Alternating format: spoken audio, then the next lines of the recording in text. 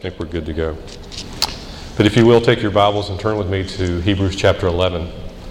We're going to continue our study through this very important letter, some believe sermon, to the early church that gives us so much that we need today. And as previously mentioned, the song that we did sing that I requested, it is very much rooted in this passage of Scripture, which I hope that if you're already familiar with Hebrews 11, you recognized, and if you didn't, that you will once this message is over. Recently, Amy and I watched a movie called Silence.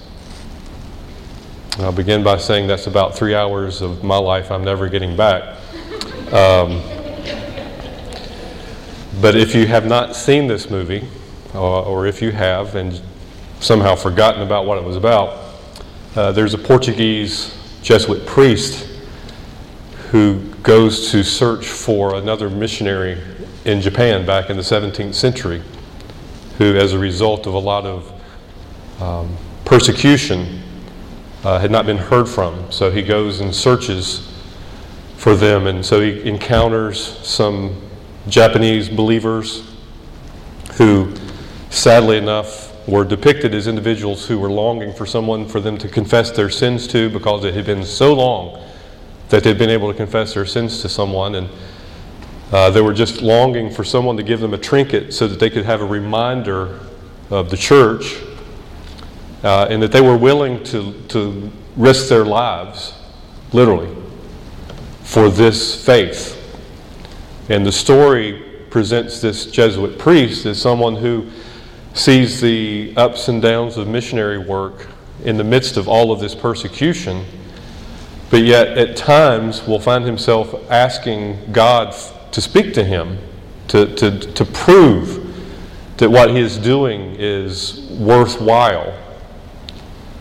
While not giving away the ending of the movie, the sad story is that there was a longing to hear from God through all of this.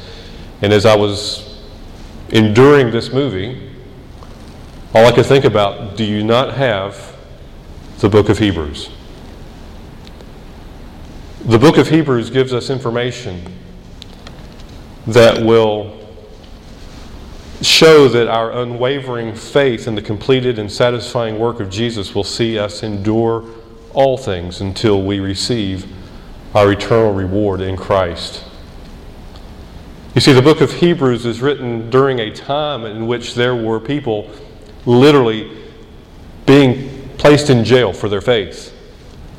There were those, as Tim mentioned a couple of weeks ago in the previous message, of those who were joyful to participate in just simply identifying with them by serving them while they were yet in prison, risking their own life, giving up their own comfort and conveniences so that they could minister to the brethren and sisters in Christ. And so when we come to this very familiar passage of Scripture concerning faith, we need to keep that context in mind. That this chapter is not secluded from all other text in Scripture, or particularly in this letter or sermon to the church, to somehow all of a sudden now, well, let me tell you what faith is, generally speaking. But rather, this is what faith is in your specific situation in which you will suffer persecution, in which you will reject this world, in which you will be rejected by this world, in which you will be longing for something different than this world. This is what faith looks like. So as we look at chapter 11 together, let's keep in mind that as the days get closer and closer to Jesus' return, of which we are to be confident of based on the previous portions of this letter, let us look at it in terms of the world in which we live that presents danger for us. Maybe not in this country yet, but there are those who are living out their faith in very difficult situations that we just plainly can't relate to. So I trust that today's message will prepare us and equip us, that it will encourage us, and that it will instruct us on how we should live by faith. And in order to do so, let's ask God for help. Gracious God, we thank you for your word, that you have not left us to wander through this world alone, to try to figure it out, to try to hope for some understanding that will give us motivation to get up every day. But Lord, you've given us your word, and we come now, Lord, to look at your word, which is powerful. It's sharper than any two-edged sword. It's able to divide even the difference between our soul and our spirit. It's able to get to the quick of our life, to even the thoughts and the intentions of our hearts. It's able to feed us and to substantiate our faith. So we come, Lord, humbly to you today, knowing that we need you to speak to us through your word. We thank you that you have spoken to us through your word. We thank you that you have not left us alone. And so, Lord, now we trust that you will meet our need today as we study, as you build up our faith in what Christ has done, and who Christ is, and who we will be forever because of Christ. And we ask this in his name. Amen. In the previous chapter, in chapter 10, we were reminded of what Habakkuk, the prophet, had written about centuries before the book of Hebrews was written, in which he says, "For yet in a very little while he who is coming will come and will not delay," speaking of the Lord. "But my righteous one shall live by faith. And if he shrinks back, my soul has no pleasure in him." It goes without saying that this was said before we come to chapter 11 to remind us of the importance of faith. Not living by faith, that is to shrink back or to deny or decline from living by faith, will lead us to destruction. The Lord will not find favor. The Lord will not be able to bless. The Lord will not be pleased if we shrink back from living in faith. And this is not the first warning. There were warnings earlier. But as we come to verse 1 of chapter 11, we see now faith, this thing that we are to live by, now faith is the assurance of things hoped for, the conviction of things not seen. Now, we have two words here that we need some clarification on, even though, again, I understand that most of you, if not all of you, have heard this many, many times. But just to remind us that when we talk about the substance that faith is, that the word is a compound word that literally means to stand underneath. In other words, faith is the substance or the thing that supports the things that we hope for. And Tim did a wonderful job distinguishing what Christian hope is. It's not some aspiration that things will work out, but it's a confidence. And faith is that confidence or the support for that hope that we have. And the second word here is evidence. Evidence of things not seen. Evidence just simply being a proof, a conviction, as the New American Standard translates it. A conviction of things not seen. It's not hoping or not knowing that something really is there. You just haven't seen it. And you hope it's there, but you know it's there. You haven't seen it. There are a lot of things in just general life that even the so-called atheist would say exist, even though they haven't seen it. It's helpful for us to understand that this word faith is the noun form of the action to believe.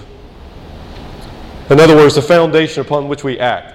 In our new members class, we go over with potential members of a statement of faith. We could simply say that this is a statement about what we believe. It's the same thing.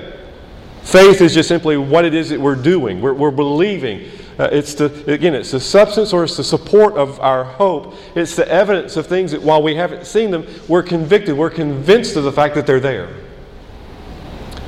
So this faith that the righteous lives by is the support of what we hope for, the evidence of what we haven't seen but we know is there. For by it, the men of old gain approval.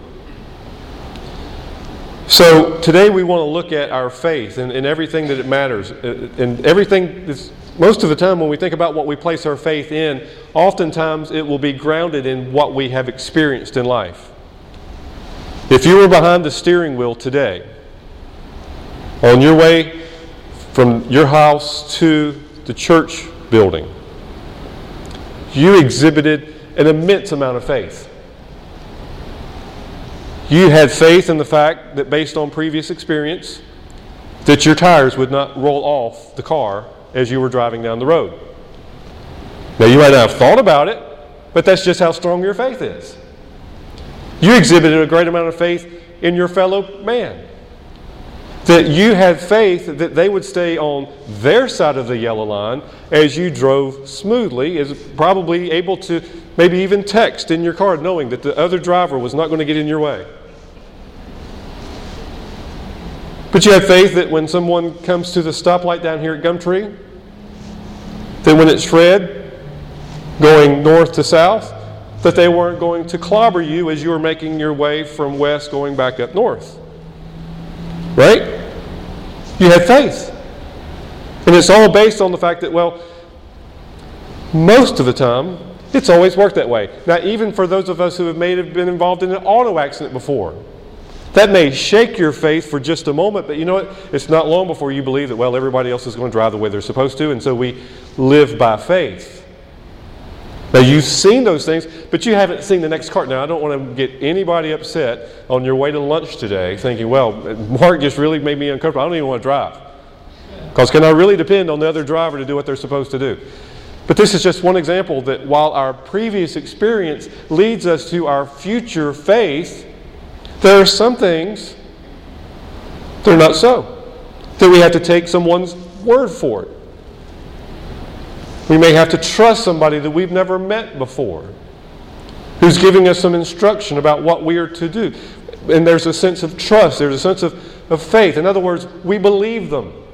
And our life follows through with what we believe.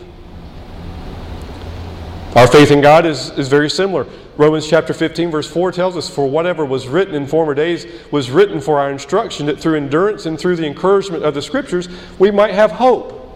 In other words, Paul is telling the Romans that the reason why we have the Old Testament is so that we can remember what God did for His people, and that we would be built up in our faith, and that we would hope on what God has promised based on the promises that He has fulfilled and the faithfulness that He has performed in the past. Right? So we're not blindly going through as Christians saying, well, somebody told me that there's a Jesus who's going to come, but that there's actually something to believe in. Our scripture reading from our worship guide today, from Psalm 105.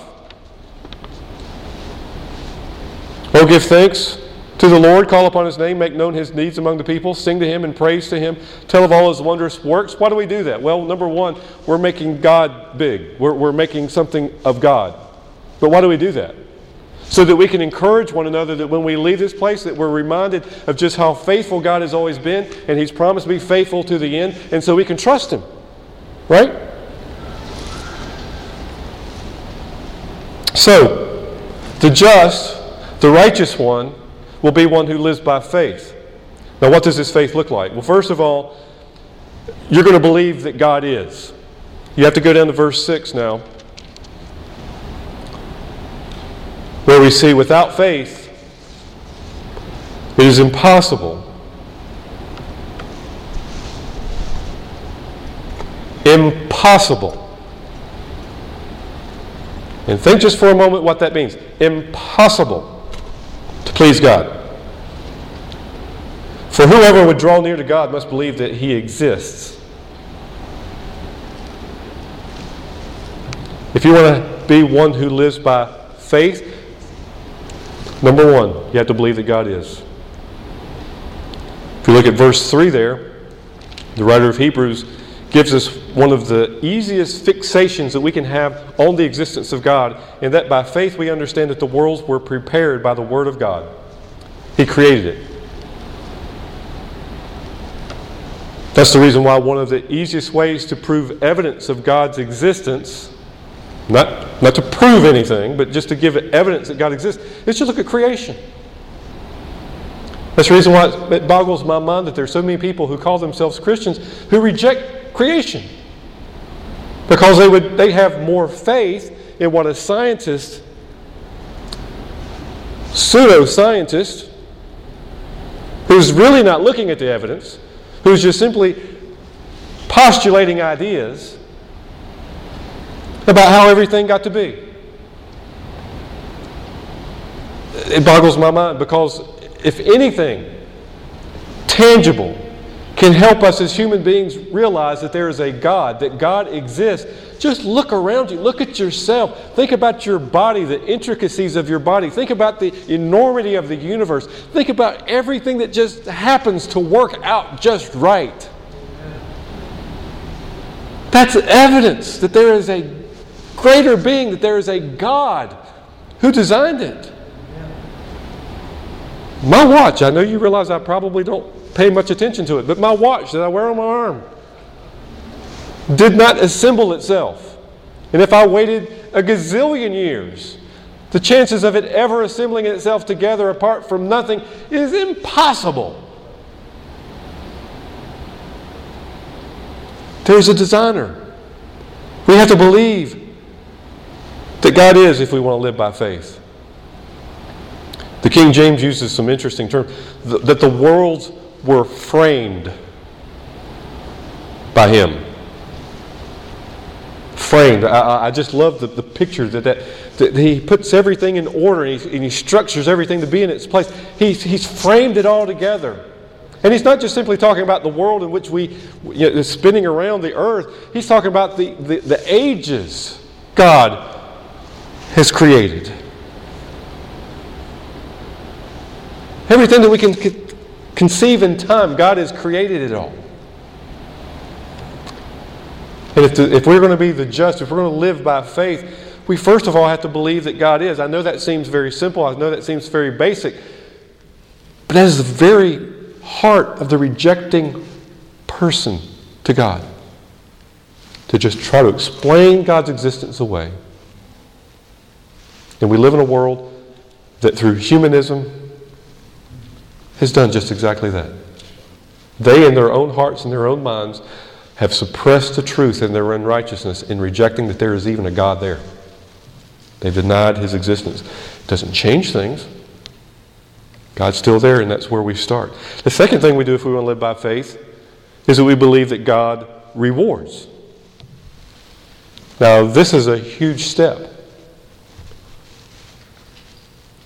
This is one reason why people don't want to acknowledge the existence of God, is because then they have to come in terms with someone who's going to reward, which also implies that there is judgment. If there's a God who rewards, there's a God who's making an analysis of what's being done.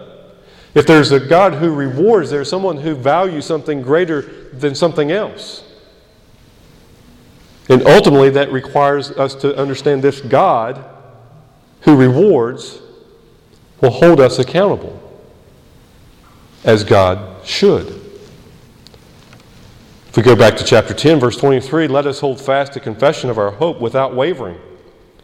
For He who promised is faithful. This requires trust in a God who in His wisdom and power works all things together for our good. In our last session of going through the book Knowing God, J.I. Packer, which I really encourage you to join us before we're finished with it, we talked about that. It's just how significant it is for us to acknowledge that God is not just wise or just all-powerful, but that He's both, so that it all works together for His glory and for our good. So we believe that God rewards, as chapter 11, verse 6 tells us, that He believes that God exists and that God rewards, but the third thing, that we believe that God rewards the diligent seeker. And without faith it is possible to please him, for whoever would draw near to God must believe that he exists and that he rewards those who seek him. Other translations include that term, diligently seek him, which I think is important. Because this is not just a fumbling around, seeking, well, whatever I come across, I'm going to get it, but somebody who's actually looking for something specific.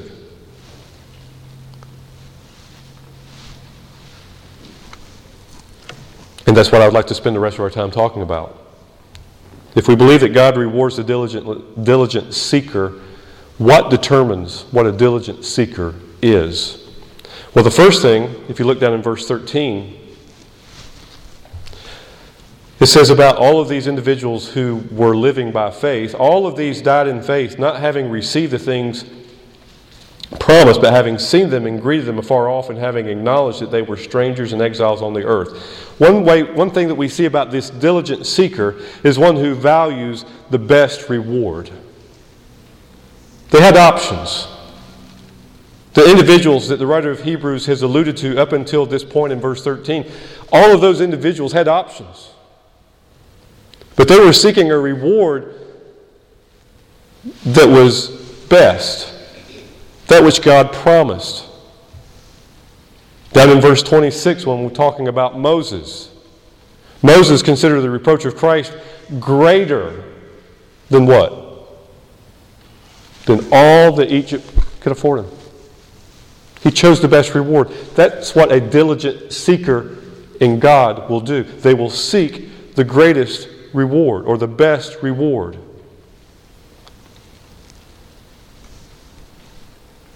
John Piper, in a book, Future Grace, which I would encourage you to read if you want to have just an incredible, better, clear understanding of what Hebrews 11 is all about. I would encourage you to read this book. It's pretty thick, but it's divided up into 31 chapters. So if you were so ambitious to make it part of, I know we've got the prayer guide coming up with the state convention, and we've got the Bible reading plan, and we've got a lot of things. But if you're ambitious enough, this book is divided up in 31 chapters. So if you were wanting to go through it once a day in a month, you get a really good understanding of God's grace and why we need it forever. But in this book, John Piper states, our corrupt nature poses a threat to seeking the best reward. No one sins out of duty. We sin because we want to. Sin promises happiness, and we buy the lie. The penalty of sin must be paid for by the righteousness of Christ, and the power of sin must be broken by banking on the promises of Christ. You see, it's not just so easy. Well, I believe God exists, and I believe He's a rewarder, and I believe that God rewards those who diligently seek Him, so let's go seek Him. Well, you must determine in your heart that you're going to seek that which is best if you're going to seek after God. And the only way you're going to be to seek after best is to deal with that which keeps you, naturally speaking, from pursuing it on your own. And that is sin. The author of Hebrews first mentions the promise in chapter 4, verse 1, as he exhorts, while the promise of entering His rest still stands, let us fear lest any of you should seem to fail to reach it. There is a danger that we will not reach the rest that God offers us. If we're not seeking the best reward, we will let it go unclaimed. And we will have only ourselves to blame for it. And we will suffer for all of eternity having rejected God because we just did not seek the best reward. And I call upon you today that while you have this offer today to enter into His rest, do not fall short. Do not seek something lesser than the best reward that God promises you.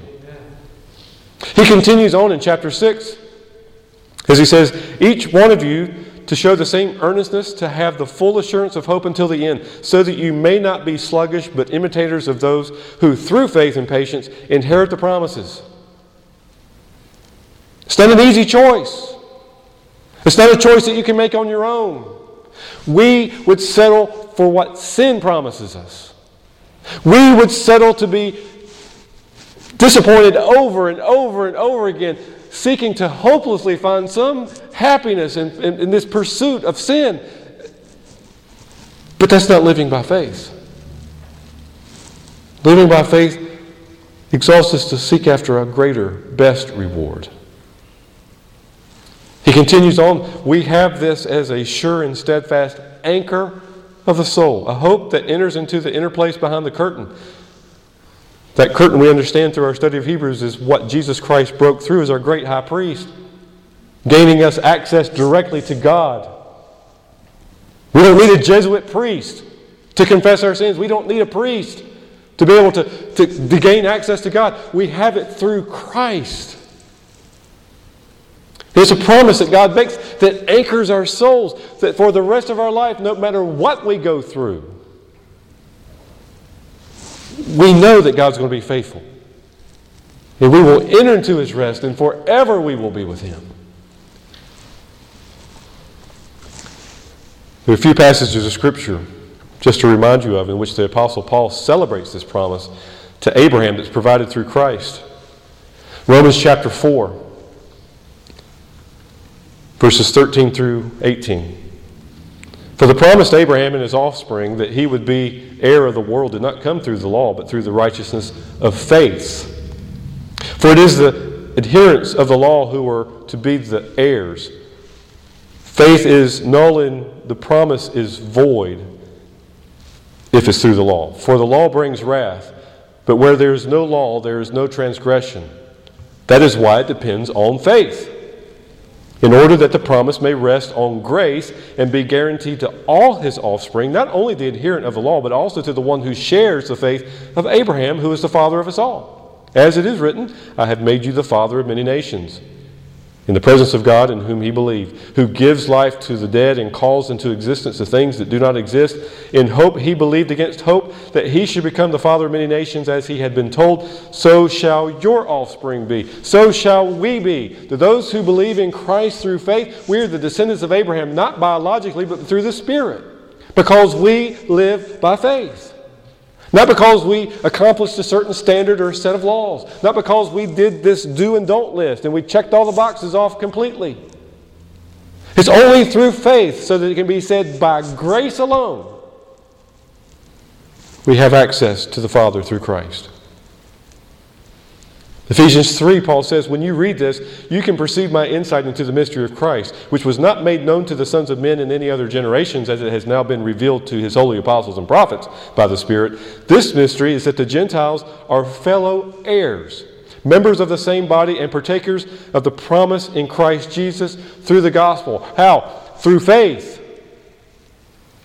The just shall live by faith. And it's a faith that is shared with us incredibly through Abraham. Though we do not know Abraham, though we're not related biologically to Abraham, we are his descendants by faith. Galatians 3, he goes on, but the Scriptures imprisoned everything under sin, so that the promise by faith in Jesus Christ might be given to those who believe. And if you are Christ, then you are Abraham's offspring, heirs according to promise. God has given us a promise through Christ. Part filled through Abraham. But he was just a recipient of the promise himself. We just become his descendants when we, by faith, lay claim to that same promise. Speaking of the promises that God makes to us that should cause us to want to desire the best things. J.C. Ryle, in one of his books about holiness, J.C. Ryle is a good old, just strong preacher. Read his sermons and you may not want to go to the end because they're really strong and hard, but good. Then in reference to God's promises, he says this: God is continually holding out inducements to man to listen to him, to obey him, and serve him. Throughout God's Word, he just keeps doing that. He has shown his perfect knowledge of human nature by spreading over the book, that is the Bible, a perfect wealth of promises, suitable to every kind of experience and every condition of life. The subject is almost inexhaustible. There is hardly a step in a man's life, from childhood to old age, hardly any position in which man can be placed for which the Bible has not held out encouragement to everyone who desires to do right in the sight of God. There are shalls and wills in God's treasury for every condition. About God's infinite mercy and compassion, about His readiness to receive all who repent and believe, about His willingness to forgive, pardon, and absolve the chief of sinners, about His power to change hearts and alter our corrupt nature. About all these things, there is an abundant supply of promises in the Word. There's promises out there that God just wishes that you would believe, that are for your good, that meet you wherever you're at. That whatever you face in this life, there is a promise, there is an encouragement, there is a welcome, there is a solution. Ultimately, when we think about our sin, there is no greater promise of hope. That Jesus Christ has died for our sins and that He is raised from the dead so that whoever calls upon the name of Jesus Christ, whoever calls upon the name of the Lord shall be saved. There is a promise that God is making. And it's not enough just to believe that there's a God. There's not just enough to believe that God is a rewarder, but that God is a rewarder of those who diligently seek Him, and the one who seeks Him is looking for the best reward. If you're seeking after the true God of the Scriptures, you're not looking for anything less than best.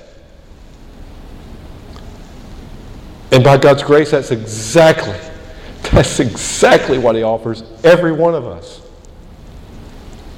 Thomas Chalmers suggests that there are two ways to overcome the allurement, because again, I already mentioned that the reason why we don't pursue those things naturally is because of us. It's sin.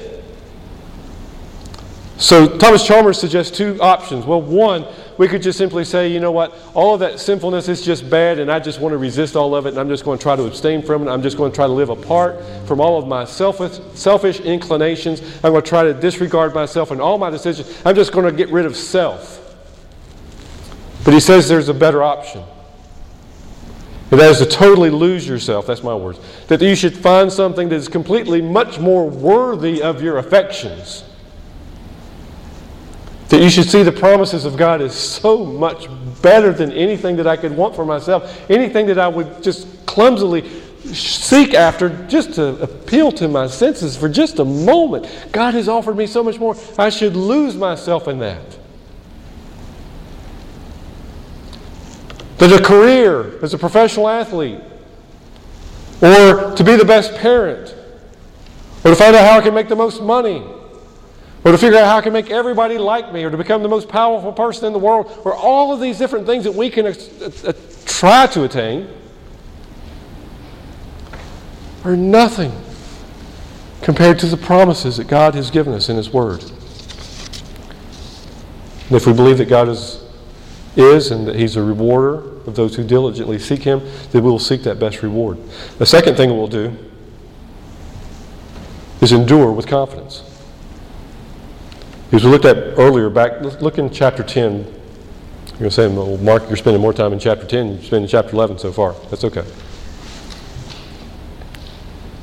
In chapter 10, verse 35, he says, "Therefore do not throw away your confidence, which has great reward, for you have need of endurance, so that when you have done the will of God, you may receive what is promised. For yet a little while, and the coming one will come and will not delay. But my righteous one shall live by faith.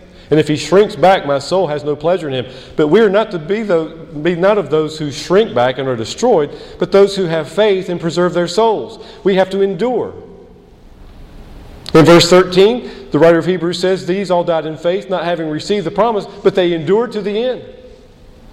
Verse 39, he says, "And all these, though commended through their faith, did not receive what was promised." They endured to the end because they had the promise in mind. They didn't obtain the promise to have endurance. They endured so they could obtain the promise.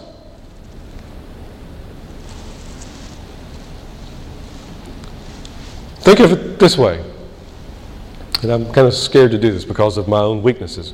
But think about how we obtain things in this world. Now, some of you, bless your souls, you grew up in a time where things were tough, and the last thing in the world you would ever sign up for is a credit card. Because you remember a day, whether it was you or maybe your parents talked about a day in which, you know what, that will get you in trouble. It's nothing. It's a pit. It's going to get you in trouble. It's destruction. Don't do it. Don't use a credit card for anything. And then some of us have grown into a world in which it's, you have to tell people you don't want one to keep from getting one. But what does a credit card do for you? A credit card enables you to get something now that you can't afford now, right? Tim was mentioning last week, made a statement that getting what we want when we want is more judgment than it is a blessing. That's convicting to me. However, this is not a financial sermon. This is not Dave Ramsey, Unleashed or anything like that. But just understanding the concept of what we're willing to do to get something now that we can't afford to have now. Now again, most of us live in a house, and if you live in a house, I would love to talk with you over lunch if you just, when you bought your house, you just laid down some cash and said, hey, I like that house, I want to buy it. Didn't need the bank, I just went into my bank account, wrote a check, there it is, own the house. I'd love to talk to you because I'd like to know how you did that without selling another house that you had to take out a loan for. But most of us can relate to the mortgage process and how you set yourself up. Well, it's reasonable to do this. I mean, in 30 years, 15 years, 20 years, 10 years, whatever you do. I'm going to accumulate something that's really big, something that's necessary to some degree, something that fulfills the need that I have, and I can reasonably think that I'm going to pay this off in a certain amount of time with no great obstacle. And so we set ourselves on a course to do what? Get something today that we didn't have. Now, I realize that if I'm going to live the letter of that law, I'm going to be living in my car that is paid for until I can accumulate enough money to buy enough plywood to build something, and then I'm going to be living like we started out in a trailer, 12 by 50, for 5 years of our life. Nothing wrong with any of that, but you know what? We could afford that. That's what we afforded. We could do. Now translate that into your spiritual life. How many things do we insist on God giving us, even in spiritual terms? It's a noble thing. Lord, I want patience. I want patience right now. Where's the credit card for that one? Because I would buy that one right now. Because it couldn't be any worse than it is now trying to learn patience the real way. Except for all the interest. But think about, God, I wished I knew everything about the Scriptures. I wished I understood every doctrine. I wished I could be apologetic about everything and win the argument today and convince all the atheists and get all the people who believe the bad theology. I wish I could figure all this out. I wish I could be a strong prayer warrior. I wish I could read my Bible 16 hours a day and then for the other 8 hours be praying. I wish I could do all this stuff right now. Because, God, I just don't feel like I'm saved since I don't know every verse in the Bible. When Pastor Charlie preaches about something, it's the first time I've ever heard it, I feel inadequate. Something's wrong with me. But we live by faith, not by sight. Now, hopefully those things will come. Hopefully there'll be a day when you can afford the things that you enjoy in life. But we have to endure, and if we have an insistence on having it right now, we're not going to endure. Just as the movie I was alluding to earlier. Now again, I'm speaking of somebody that's really easy being far removed from persecution. I haven't had very many things, I really can't think of anything in my life that has ever really tried my faith and my belief in God. Other than my own selfishness and my own willingness just to reject God at a given time for my own convenience. But to those that the author of Hebrews is writing about are people who had life-changing situations that tested their resolve and their trust. Is God there? If God's there, does He reward anybody? Or is He just there watching us mess up? And if He rewards, who does He reward? The diligent seeker? How do I do that? Well, we endure. Because if we don't endure, we will not please God. If we don't please God, then we will find that our faith was not sufficient. Third thing. Not only do we seek the best reward, not only do we endure with confidence, but we also display the appropriate witness. We live by faith. Verse 2 says, "For by it the people of old received their," in the English Standard Version it says, "commendation."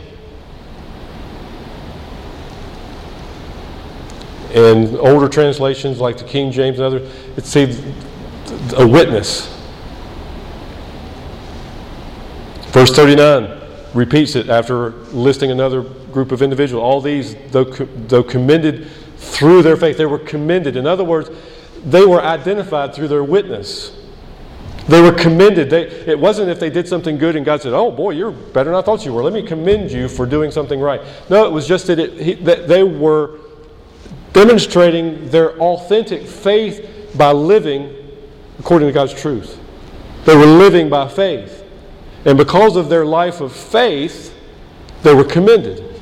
They say that doesn't, that kind of barks against the whole grace thing, right? Because of their faith, they were commended. Well, that's the reason why in our scripture reading today we were looking at James chapter 2, because James clears this up for us.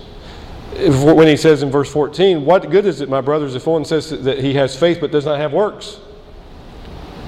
And works is not simply working towards salvation. Working is working out your salvation. Can that faith save him without works? Faith by itself, if it does not have works, is dead. But someone will say, you have faith and I have works. Well, show me your faith apart from your works, and I'll show you my faith by my works. All those individuals in Hebrews chapter 11 were showing us their faith by what they did. It wasn't what they did gained approval to God. It was because of what they did by faith. God was able to affirm and confirm upon them they're living by faith. They are righteous because of their faith. James goes on to say, you believe in God. Well, that's step number 1 in verse 6, right? You have to believe God is. Well, that's not enough. Demons believe that. Interestingly enough, they know that God's a rewarder, and they know that the reason why they're trembling is because this God's going to reward them for their rejection of Him. But James doesn't say that. I just kind of threw that one in there. Do you want to be shown, you foolish person, that faith apart from works is useless? Is that what you want to do? So let me ask you, what do your works commend you for doing? Does it commend you for living by faith, or does it commend you, or I guess condemning would also be a good word for it, because of your insistence upon works?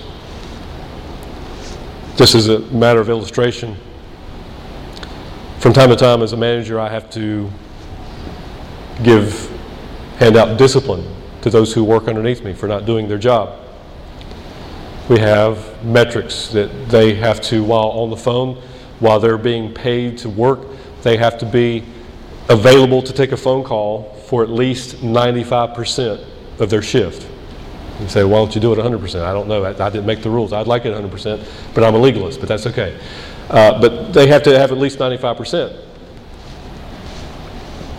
I have an agent who I recently had to present discipline because under the dire circumstances that they presented, they just lost track of time and they didn't realize that they were away, so that instead of being available to take a phone call 95% of their shift, they were only available to take a phone call for 41% of their shift. By how you lose track of over half of your shift, I have trouble in my mind figuring that out. But in this very serious conversation about his employment, I said, I don't think you want to be here. When you have the opportunity to take voluntary time off, you take it every time you get a chance. It's a benefit. Not saying you shouldn't do it, but I'm just saying no more than you have to be here, you're here. And then when you are here, you're not on the phone. But he said, I want to be here. Well, you know what my response to that is? Well, you can't just simply show me that. You actually have to do it. As a Christian, there are a lot of us who are going out in the world saying, I'm a believer, I believe in God, I believe He's a rewarder, I believe He's a rewarder of those who diligently seek Him. But they're not commended because their faith is shown through their works.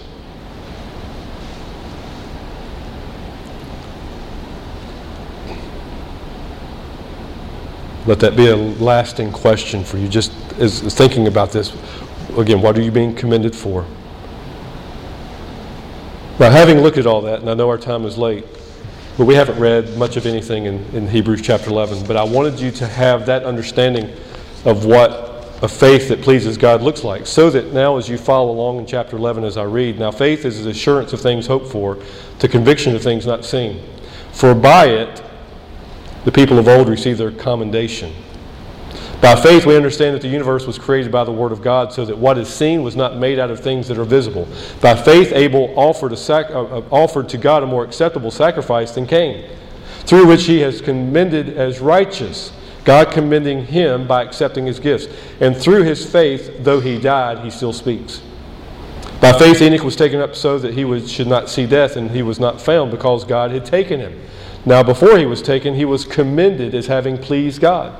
And without faith it is impossible to please him, for whoever would draw near to God must believe that he exists and that he rewards those who seek him. By faith Noah, being warned by God concerning events as yet unseen, in reverent fear constructed an ark for the saving of his household. By this he condemned the world and became an heir of the righteousness that comes by faith. By faith, Abraham obeyed when he was called up to go to a place that he was to receive as an inheritance. And when he went out, not knowing where he was going, by faith he went to live in the land of promise, as in a foreign land, living in tents with Isaac and Jacob, heirs with him of the same promise. For he was looking forward to the city that has foundations, whose designer and builder is God. By faith, Sarah herself received power to conceive, even when she was past the age, since she considered him faithful who had promised. Therefore, from one man, and him as good as dead, were born descendants as many as the stars of heaven, and as many as innumerable grains of sand by the seashore. These all died in faith, not having received the things promised, but having seen them and greeted them from afar, and having acknowledged that they were strangers and exiles on the earth. For people who speak thus make it clear that they are seeking a homeland. If they had been thinking of that land from which they had gone out, they would have had the opportunity to return. But as it is, they desire a better country, that is, a heavenly one. Therefore, God is not ashamed to be called their God, for he has prepared for them a city. By faith, Abraham, when he was tested, offered up Isaac, and who received the promise was in the act of offering up his only son, of whom it was said, through Isaac your offspring will be named. He considered that God was able even to raise him from the dead, from which, figuratively speaking, he did receive him back. By faith, Isaac invoked future blessings on Jacob and Esau. By faith, Jacob, when dying, blessed each of his sons of Joseph, bowing in worship over the head of his staff. By faith, Joseph, at the end of his life, made mention of the exodus of the Israelites and gave directions concerning his bones. By faith, Moses, when he was born, was hidden for 3 months by his parents because they saw that the child was beautiful and they were not afraid of the king's edict. By faith, Moses, when he was grown up, refused to be called the sons of Pharaoh's daughters, choosing rather to be mistreated with the people of God than to enjoy the fleeting pleasures of sin. He considered the reproach of Christ greater wealth than the treasures of Egypt, for he was looking to the reward. By faith he left Egypt, not being afraid of the anger of the king, for he endured as seeing him who is invisible. By faith he kept the Passover and sprinkled the blood, so that the destroyer of the firstborn might not touch them. By faith the people crossed the Red Sea on the dry land, but the Egyptians, when they attempted to do the same, were drowned. By faith, the walls of Jericho fell down after they had been encircled for 7 days. By faith, Rahab the prostitute did not perish with those who were disobedient, because she had given a friendly welcome to the spies. And what more shall I say? For time would fail me to tell of Gideon, Barak, Samson, Jephthah, of David and Samuel and the prophets, who through faith conquered kingdoms, enforced justice, obtained promises, stopped the mouths of lions, quenched the power of fire, escaped the edge of the sword, were made strong out of weakness, became mighty in war, put foreign armies to flight. Women can receive back their dead by resurrection. Some were tortured, refusing to accept release so that they might rise again to a better life. Others suffered mocking and flogging, and even chains and imprisonment. They were stoned, they were sawn in two, they were killed with the sword. They went about in skins and sheep and goats, destitute, afflicted, mistreated, of whom the world was not worthy, wandering about in deserts and mountains and in dens and caves of the earth. And all these, though commended through their faith, did not receive what was promised. Well, that's not fair. After all that, they didn't receive the promise? That's a long list. They had works that demonstrated their faith. They endured to the end. They didn't receive the promise? Why? God's wise. God's good. Because God have provided something better for us. That apart from us, they should not be made complete.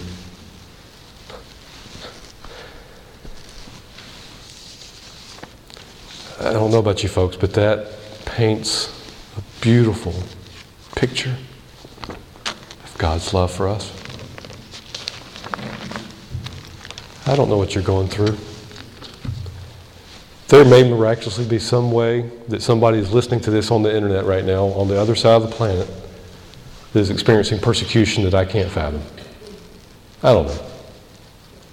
If that's their condition, if my condition is trying to figure out what I'm going to have for lunch this afternoon and that gives me a headache, whatever is in between, there's nothing that this great reward should not cause us to want to endure all the way to the end, because God is faithful.